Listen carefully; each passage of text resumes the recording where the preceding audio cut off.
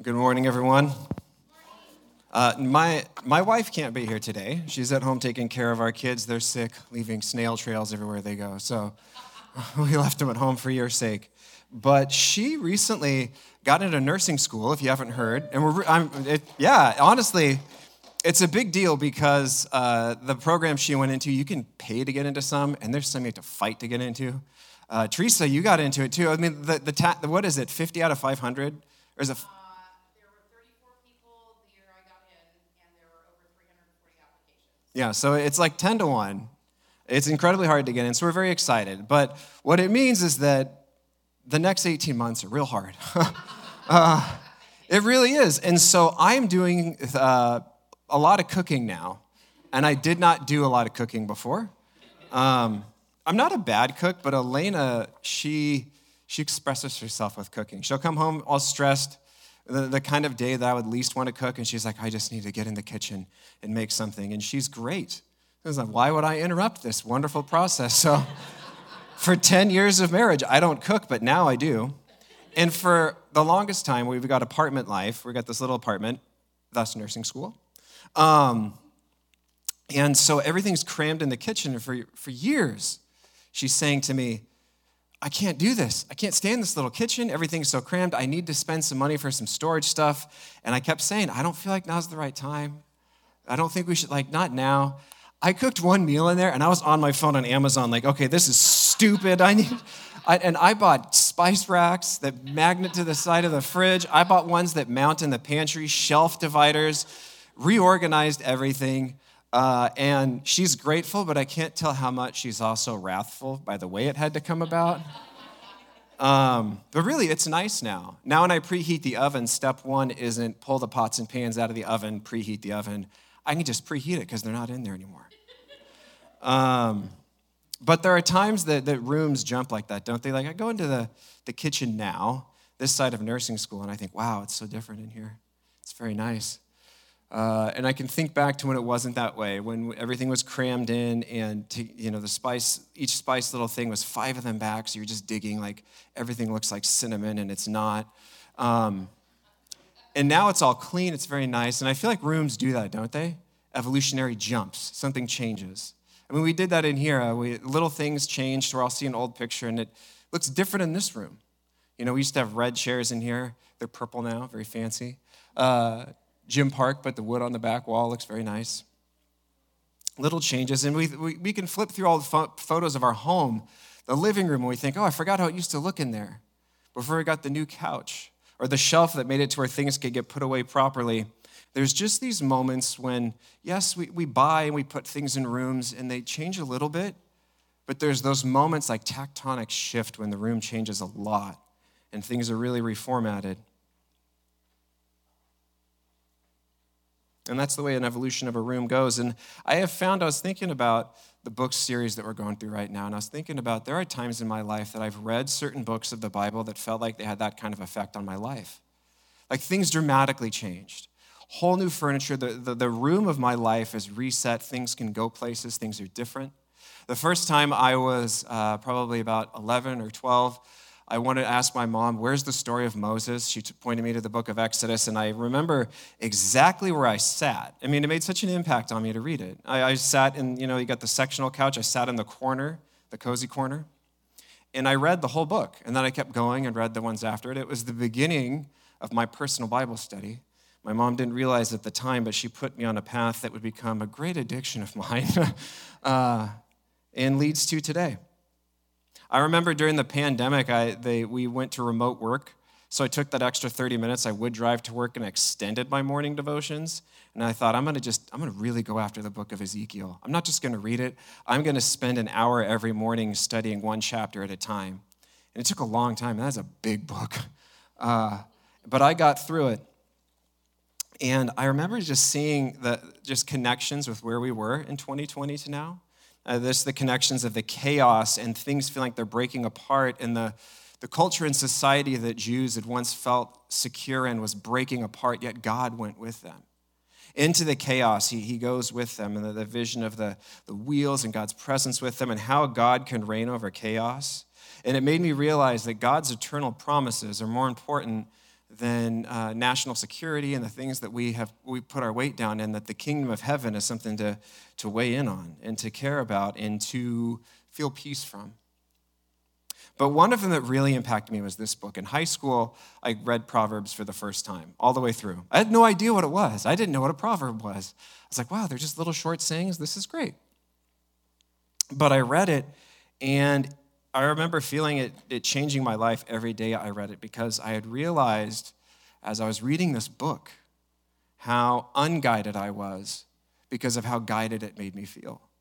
I realized how impulsive I was with how premeditated and reflective it turns you into being. I remember it making me see friends of mine different. And not that I became more judgmental, but you kind of knew which ones to let weigh in on your life and which ones not to. This book dramatically changed me as a person because of what they are meant to be. You see, wisdom in the Hebrew mind, or because we could even say biblical wisdom, isn't like European wisdom. European wisdom is this lofty thought. How do I know I exist? Kind of stuff. Like, what good is that? Honestly, have you read existentialism? What a waste of time. Just sit around, do I really exist? That's not going to help you do anything. Biblical wisdom, Hebrew wisdom, is different. It is a person who knows what to do. Wisdom is knowing what to do, to be prudent. You know, that wisdom would be the kind of thing to where you might, a small picture of it is when a kid learns, it's that time of year again, I better bring my bike in from out of the rain, because even though it's not raining now, it will rain tonight, so I'll park it underneath. That's a child who just grew up in some wisdom. Wisdom to bring stuff in, knowing what to do. It's practical. It's functional. And what's amazing about biblical wisdom and Proverbs is that it's written by these profoundly wise people for the consumption of all. There's this unique thing about God's truth, isn't it?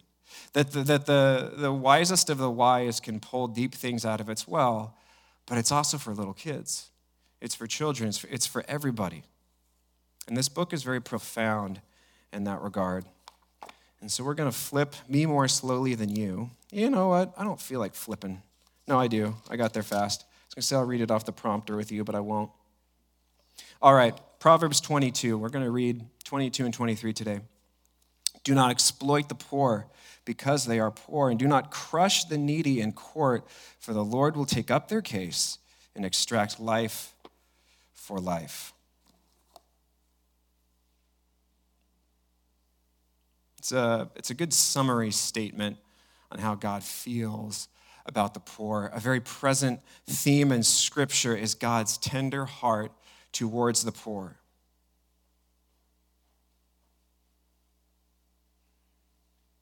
Now, the poor in Scripture, they're not defined simply as those with few assets.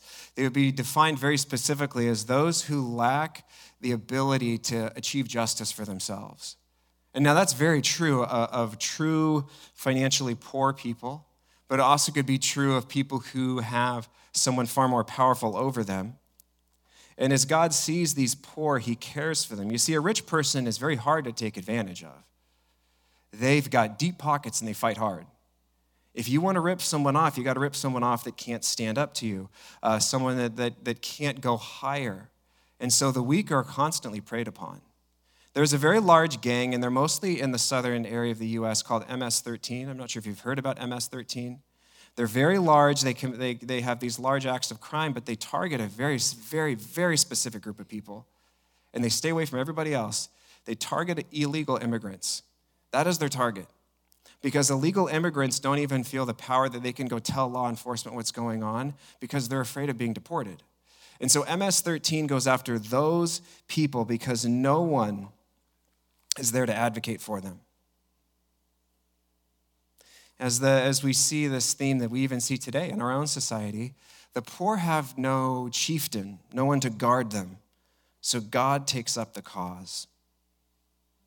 It's worth noting that some of the most severe outpourings of judgment in Scripture was God defending the poor and the powerless. Sodom and Gomorrah is one of the most pronounced pictures. When we think of hell fury from the sky, we think of literal hell fury from the sky. That's what happened to this city. An unbelievable destruction falls on them because they were, as a whole city, came together to brutalize visitors that came into that city with no significant kin to protect them. That they would do this thing to these people that are powerless, and God shows that they are not powerless. Because it wasn't just people in the house that all those people came to terrorize. There were angels in there too, and destruction falls on that city. There's a parable of a rich Pharisee who dies. And when he dies, Jesus depicts him as burning in Hades, and he's burning for the sake of not caring for Lazarus at the gate, a poor man who was there every day. And you see, Jesus, he took issue with Pharisees on several issues, but none of them brought about his fury like the way they treated the poor. And one of the most prolific pictures of Christ's wrath when he dumps over the tables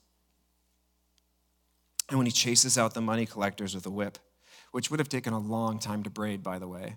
Like all of you ladies that ever had your mom brush your hair when she was mad, it would have looked like that just for like an hour.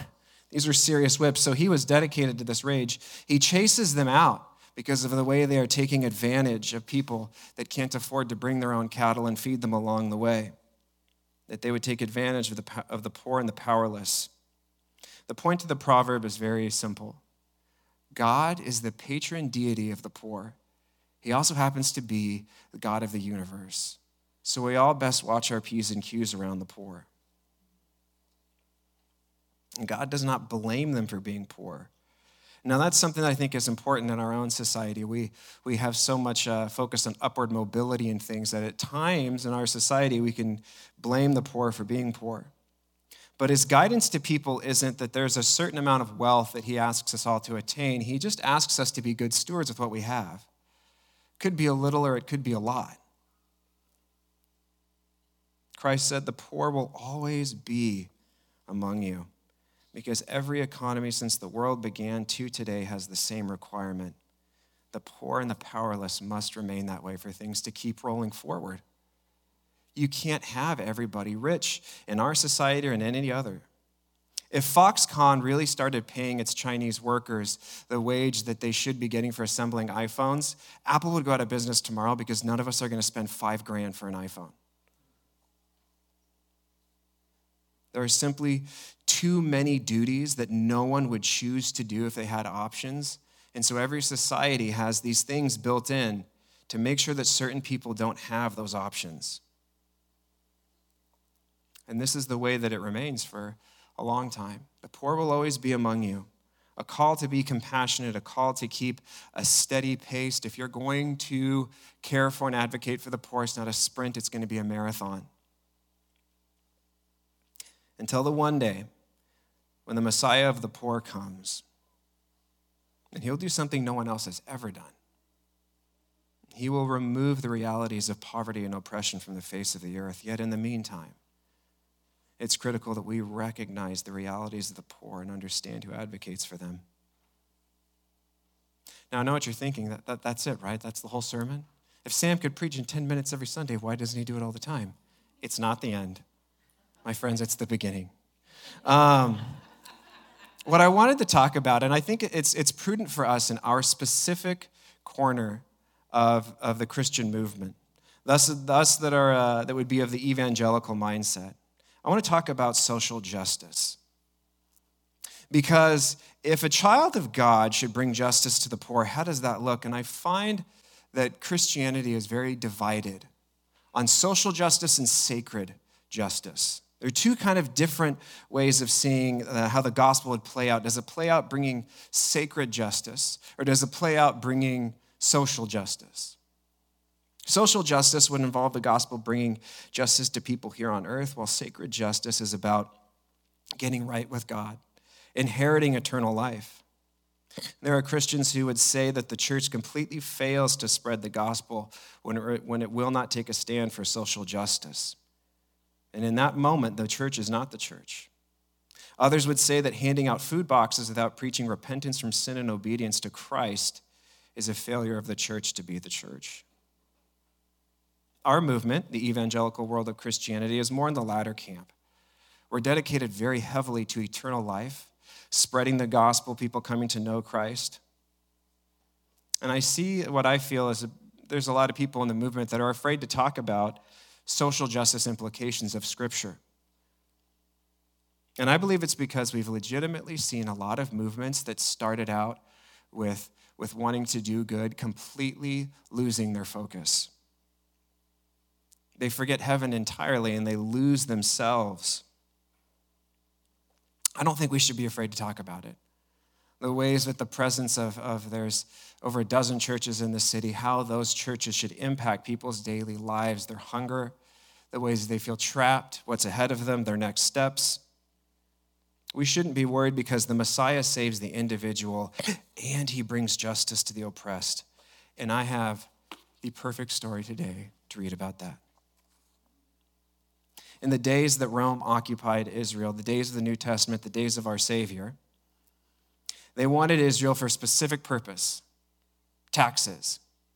You see, they conquered the northern regions up where there's Germany and France today. They wanted those for the fertile lands, and they planted vineyards and all kinds of things up there because they wanted to farm those lands and bring that commerce back home. They conquered different regions for all kinds of purposes, but Israel was wanted for something specific. They didn't want to plant there. They didn't want to reap there. That was not their interest. They wanted the taxation from there. Israel was the land crossroads between northern Africa, Arabia, Asia, and Europe. Now, bear in mind, Rome built a lot of roads. They did not build those to be nice guys. They put a lot of work into them, too. Have you ever looked at a cross-section of a Roman road? They're deeper than they are wide. It would be like building the Great Wall of China at ground level. People still drive on those roads today, which is remarkable because ODOT can't make a road last longer than 5 years. They didn't build these to be nice guys. They built them for taxes. You see, they wanted to tax all commerce throughout the empire, that to use their roads that weren't just roads, they were secure, they were safe. You used to get jumped by robbers in just a few miles of a jump. It was incredibly treacherous. You had to hire guards to go with you everywhere they went. The Romans put centurions on the road. They kept the roads safe. If there was bandits, look out, here comes Rome. They kept it safe so they could tax everybody. And Israel was not a crossroads to land travel. It was the crossroads to land travel. It was lucrative, and taxes were the name of the game. Something about occupation of an enemy force is that there's always the corroborator. Corroborators are not very popular. And one of the things that I've been able to see a lot more since getting married is chick flicks. And if you've seen the Guernsey Potato Peel Pie and Literary Society, I think that's the name of the title, on Netflix. One of the subplots follows a corroborator on Guernsey who sided with the Germans and informed about who was going where, and they chose him because he knew the people, he knew the commerce, he knew the local culture. So whenever an empire takes over somewhere, they choose corroborators.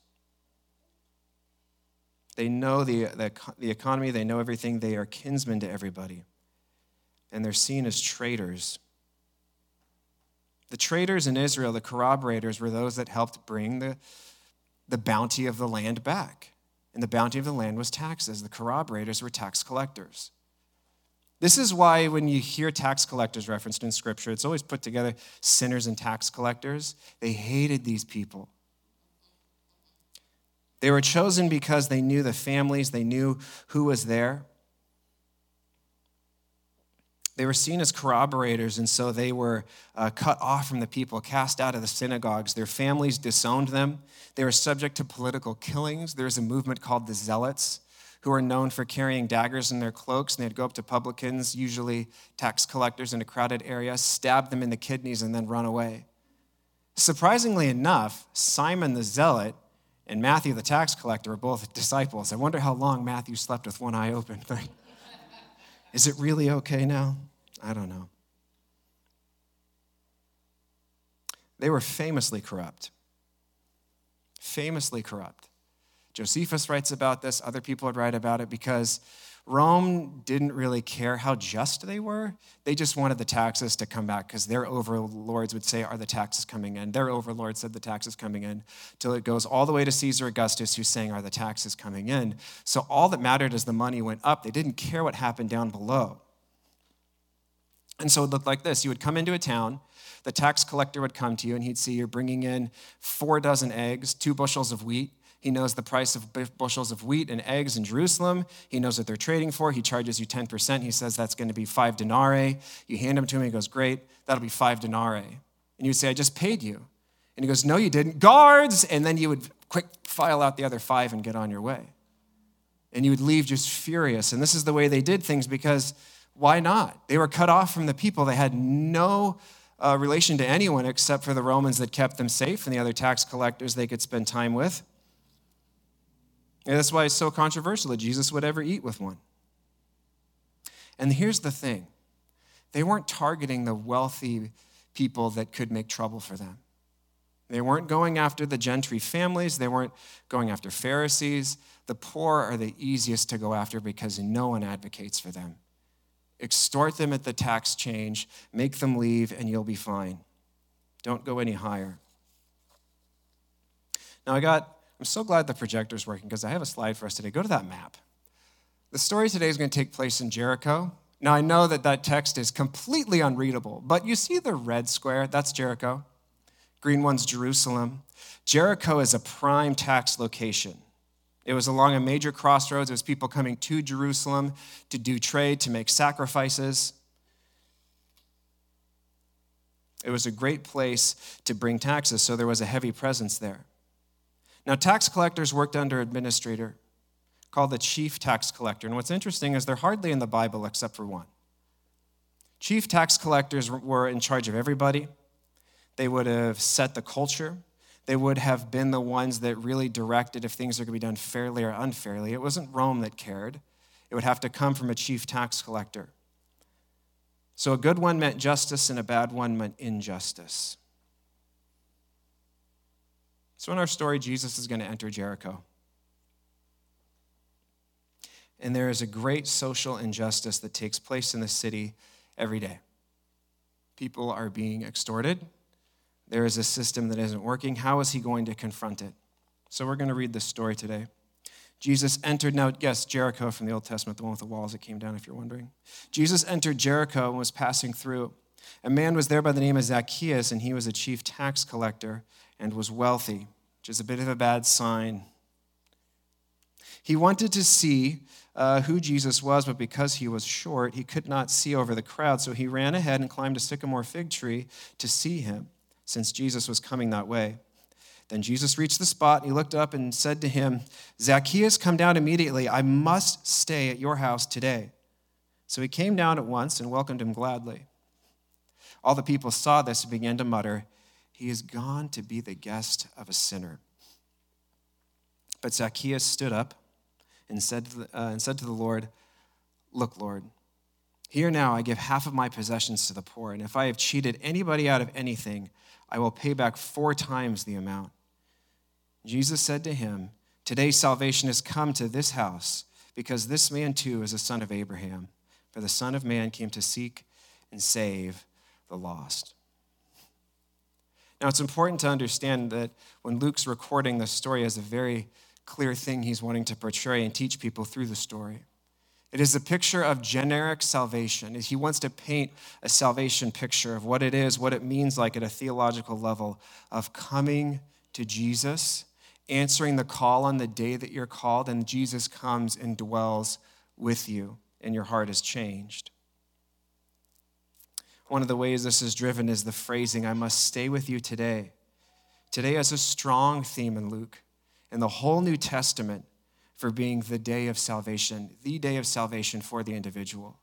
There is the day of the Lord, but today, as in today, if you hear the voice of the Lord, do not harden your hearts. It was a calling that one must respond to. There was a today for you, probably. Unless today is your day. But there was a day that the Lord called you, and that was your day. to say yes, to say, come and live with me, come and dwell with me. And the statement, I must stay, the emphatic nature of it, the way that it's worded as if I have a commandment, I came here, further drives this beautiful picture of divine selection of him. I was sent by my Father to be with you, and this is the day of your destiny. And in this beautiful story, Zacchaeus welcomes him gladly, and he receives the salvation. The pledge is interesting because it shows that Zacchaeus knows the law to some level, because the greatest level of payback for stealing that one could possibly give would be 4 times the amount. It comes from the book of Deuteronomy. And so as he wants to have this obedience, he wants to come into this light, and his heart changes. We miss something that everybody else would have gotten when they read this. We don't live in this area. We don't know how a chief tax collector would affect a city. We don't know the importance that they would have had over a major trade route. But by the change in that one man's heart is going to liberate that city from an incredible social injustice. Because not only is he going to pay it back, but he is in charge of every other tax collector. There was a major change that takes place in that city. Because Christ saves, but he also saves people from a broken system. Both happen in his gospel. We've got the 4 squares of the gospel, yes, coming King, baptizer, healer, savior, 4 things that are part of what we teach. But there's also what's called the identity keystones. 4 things that make Foursquare the unique identity that we are. And number 1 is called the integrated mission. The rest of them are women in ministry, Pentecostal ethos, and indigenous empowerment, if you're curious. But number 1 is integrated mission. And this is this belief and this desire that we have as a denomination, we as a church have to strike this understanding that Christ's mission to this world is integrated. That he saves the individual, but also wherever his feet hit, there should be justice that comes with it. That his people should take up his cause. That if God would take up the cause of the poor in court, as it says in Proverbs, that his church would do the same. Isaiah says that when the Messiah comes, it'll be like mountains being cut off and valleys being brought up, and the whole world reformatted as he comes along, taking down what's high and bringing up what's low, making things right. That with his movement would come an advocacy for people who cannot advocate for themselves. Another way we're like the Lord. And I think what's very critical is verse 9 and 10. Jesus expresses his mercy. Today salvation has come to this house because of this man too is a son of Abraham. For the Son of Man has come to seek and save the lost. Zacchaeus is not an enemy. Even though he sat at the top of this echelon of oppression, he is not named an enemy. He's named as someone who's lost. Lost like the people that he also takes advantage of. He's rich in wealth, but he's very poor in spirit. Christ said elsewhere, blessed are the poor in spirit, for theirs is the kingdom of God. And this story tells this beautiful picture. Blessed is Zacchaeus, who is poor in spirit, because the gospel of Christ has saved him into the kingdom of God.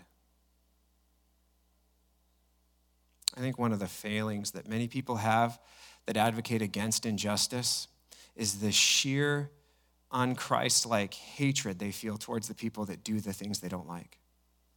The violent hatred. To hate the leader, to hate the people, the system, to not have mercy on it too. Or not to hate the leader, the rich man, the politician that brings oppression. Christ commanded you to pray and to love your enemies. It's a dramatically different approach. Paul teaches in Ephesians that we don't war against flesh and blood, but dark spiritual authorities in this world. And there is a greater darkness in this world is the point. Much greater than the people that we feel like are at the top, much greater than the Zacchaeuses or the people that have made trouble. And the oppressors are eaten by this darkness as well. Any true Christian advocacy for justice is going to look like uncommon grace and kindness as well as courage and conviction. It's portrayed as a wise thing. If God is going to come, remember, everything is about what should one do. If God is going to come to the defense of the poor, we should probably be standing on the same side. If he's the defendant, we should be the paralegals with the defendant. We should be serving these matters, and with him, it is an action of the wise to defend the poor. It is not foolish, it is not emotional, and it is no abdication to preach the gospel. Guys, we're Foursquare, we're evangelical.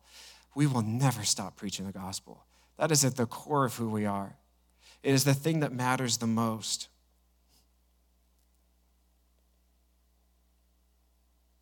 But can we have a fuller picture of the way the gospel would serve this world? I think there's two things that we see in this. One is that it's a call for us to not personally take advantage of the poor. That's probably more personal, and I had a hard time even thinking of ways that I could illustrate that to you. You're going to have to ask the Holy Spirit to ask you about that, the ways that do you ever find it easier to push back on someone that doesn't have the power to push back against you? Do you find yourself more merciful on someone that can make trouble for you? And to let our own hearts grow in the way that we treat the powerless. And that we would join our Father, join our Jesus, and bring justice to places in this world. There's a lot of things of injustice. There's things that happen even today. There's redlining, where they'll take zip codes that belong to primarily black people, and the banks will say this is an area that's dangerous to lend to, and they won't. You know, Oregon is full of stories of people that say, back in the 80s, I bought this property for $50,000, and now it's worth $750,000. But what if you couldn't get a loan in the 80s, and so you never had that enormous buildup of salary and wealth and money? These things still take place.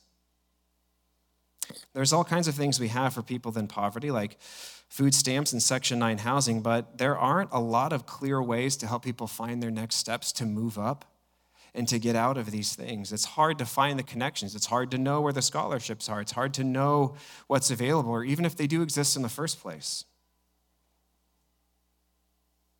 And we have a system where young kids who have no wisdom or experience to know what they're going to do with their life, we put a pressure on them to borrow an enormous amount of money that has left a generation strapped with crippling student debt. There are still broken systems. What can be done for those who lack this power to defend themselves? We can't ignore voices and not be involved. There are ways that we can get involved. Now, obviously, I know the things I just said are big issues. They're a lot bigger than Living Way could tackle on its own, or that you could tackle on your own. They're things to be aware of injustice, and to do our best to try to be like Christ, preaching the gospel and bringing the liberation as well. But for kindness for you all, I have a few easy ways to get involved with things if you feel convicted to get more involved. There's all kinds of ways to volunteer and donate. One is Compassion First. That's one of the ones that we get involved with every Christmas, and a lot of you give regularly to Compassion First.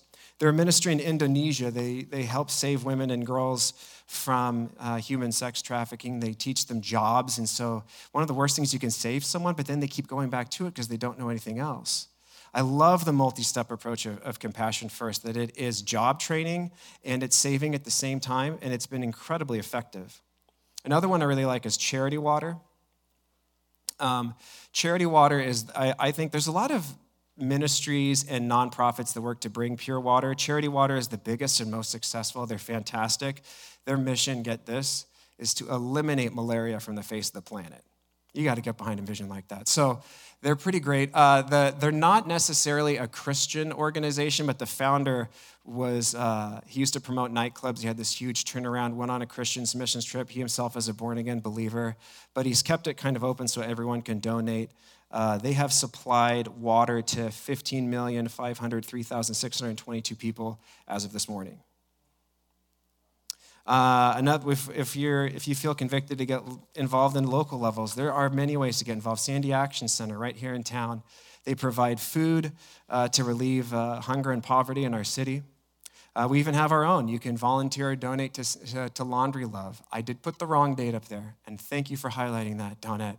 It is the second Tuesday of every month. You can forget about that, but we take over Cedar's laundromat, and we do laundry for people here in town because there is a certain there's a barrier, a social distancing that happens where people can't feel comfortable in a place they're at when they don't smell the way they would want or they're not as clean as they'd want. So this is really inspired by extending dignity to people in a very practical way. At a rhythm, once a month they can come and their laundry's done for them for free.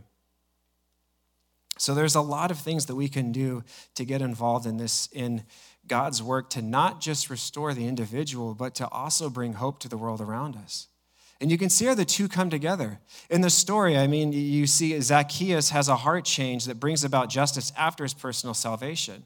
Oftentimes it can work in all kinds of order where a person comes in for a food box, feels the love, gets more involved with something, and suddenly finds that there is something a lot more feeding than a food box.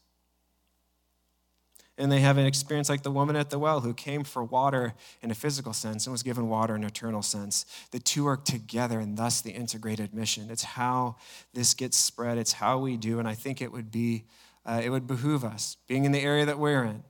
Maybe there's other denominations that need a sermon in a different direction, but for us to bring the balance of wherever I go, goes the advocacy for the poor and the oppressed. Where I go in the name of one who guards them, who protects them. He will take up their cause, so I might as well get involved. And to be one with him in that mission, in an integrated mission, to restore the world and to bring it to the gospel. That we wouldn't shrink back from preaching the gospel where it's not going to happen, so let's balance with an integrated mission. Dreaming of ways that the churches in this city and around the area could work to fix problems in our city and in our state and in our world. And join our Father as he advocates for the poor and the downtrodden. I'm going to pray for us. There's some Sundays that it's about, what do we do? The next few Sundays are probably going to feel that way because it's Proverbs. How should we do? How do we respond? How do we react? Let us respond well to a needing world around us. Make it a marathon, not a sprint, as we've developed this deep and integrated mission. Lord, this morning I ask that you would inspire us. God, I pray that even as we open up new dimensions of our own discipleship to you, as we give in all kinds of ways, God, I pray that you would make the Spirit come more alive.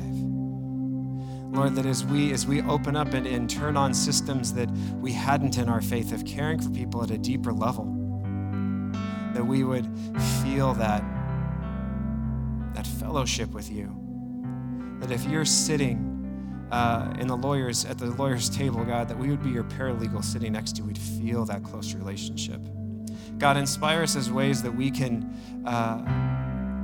lift the chins of the downtrodden, that we could give hope. God, help us find those practical things. Lord, give us courage that if you're asking us to donate time, that you'll help us find the time to do so, no matter how overwhelmed. If you're asking us to give money right now in this time, as hard as it is on all of us with the inflation and things that are going on, God, give us the faith that if we give in your name for your cause, it never returns void. Lord, I pray for a great movement of obedience, to be honest, on all parts, giving us boldness to preach the gospel and to extend the healing hand of Christ. We thank you, Lord. Be with us today and guide us as we are your people in your image. In your name we pray. Amen.